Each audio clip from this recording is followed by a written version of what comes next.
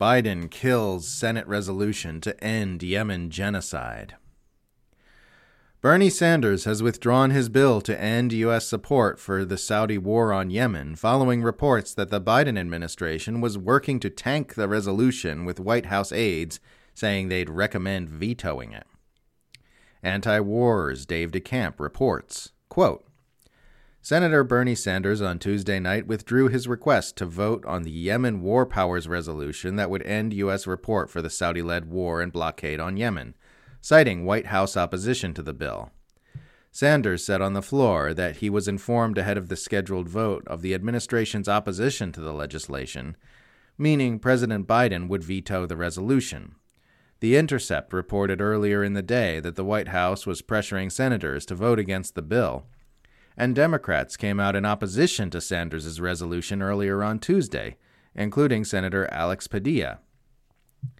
Sanders' justification for not holding the vote was that the administration claimed it would work with Congress on ending the war in Yemen. He said the White House wanted to work with us on crafting language that would be mutually acceptable, and insisting that if it didn't happen, he would resume his efforts to end the war through a resolution. But even if the White House really wants to engage with Congress on the issue, or if Sanders chooses to reintroduce the resolution, the plan will take time, which Yemenis don't have. There has been a cessation in violence in Yemen, with no Saudi airstrikes since March, but there has been a recent uptick in fighting on the ground. End quote. It's probably also worth noting that this administration has been consistently lying about its intentions to end this war, with Biden campaigning on the promise to bring peace to Yemen and make a pariah of Crown Prince Mohammed bin Salman, then turning around and keeping the war going while greeting the Crown Prince with a friendly fist bump ahead of a meeting where the two leaders coordinated their government's continued intimacy. Today I withdrew from consideration by the U.S. Senate my War Powers resolution after the Biden administration agreed to continue working with my office on ending the war in Yemen, Sanders said on Twitter. Let me be clear. If we do not reach agreement, I will, along with my colleagues, bring this resolution back for a vote in the near future and do everything possible to help end this horrific conflict. At which time the House, under GOP control, will block your efforts, former Congressman Justin Amash replied. But you know that already, as does the Biden administration, which is why they don't want you to pass the joint resolution now, when all the pressure is on the president, because his party currently controls. What I'm acknowledging is both R's and D's in government are addicted to war, Amash added. They're playing a game. When Trump was president, everyone knew he wouldn't sign a Yemen joint resolution, so it passed Congress. Biden has to pretend he'd sign it, so he needs Congress to block it. Indeed, it would appear that a determination was made that the war in Yemen is too important for its outcome to be left to the legislative branch. Experts have long acknowledged that the mass atrocities in that war-ravaged nation would be forced to end if the U.S. and its allies stopped assisting the Saudi military in perpetrating them. And Biden could have done so on day one of his presidency, but as Vox's Alex Ward put it last year, doing so would risk losing Riyadh as a key regional partner. Saudi Arabia plays a key role in both U.S. fossil fuel interests and in fighting Iran, and that's clearly a geostrategic asset that Washington is unwilling to relinquish.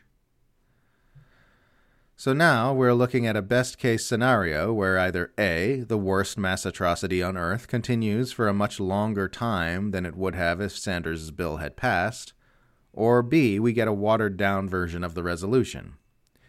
And of course, there's the other scenario where neither of those things happen and the slaughter just continues for the foreseeable future completely unabated.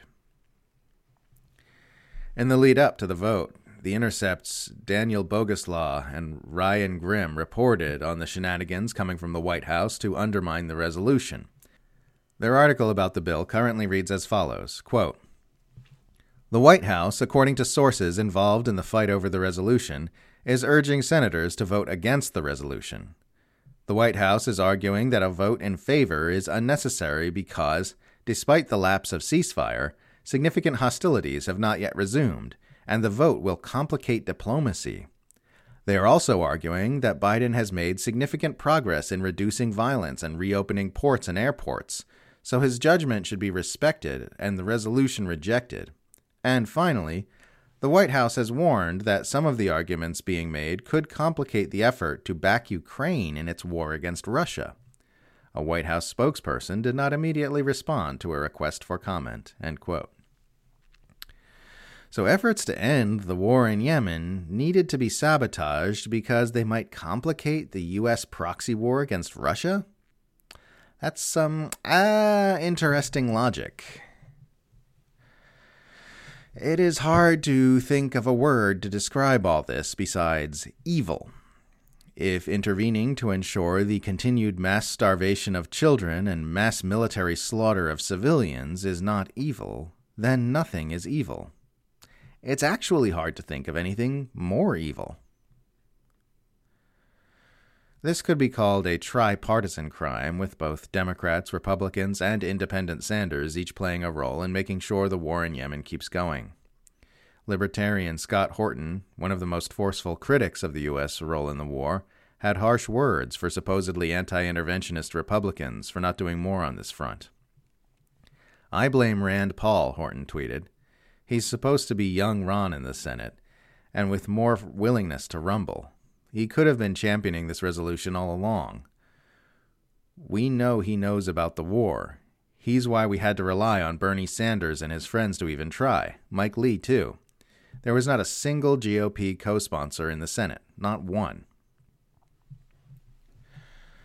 It's safe to say that in a nation which serves as the hub of an empire that's held together with endless violence and the threat thereof, anyone who ascends to a certain level of power in any party is going to have to be a servant of mass military slaughter to some extent. That's why efforts to save Yemen keep getting stonewalled. That's why Biden's promise to end that war turned out to be a lie. That's why the U.S. war machine keeps expanding. That's why aggressions keep ramping up against Russia and China. And it just might end up being why the human species went the way of the dinosaur. Here's hoping that all changes soon.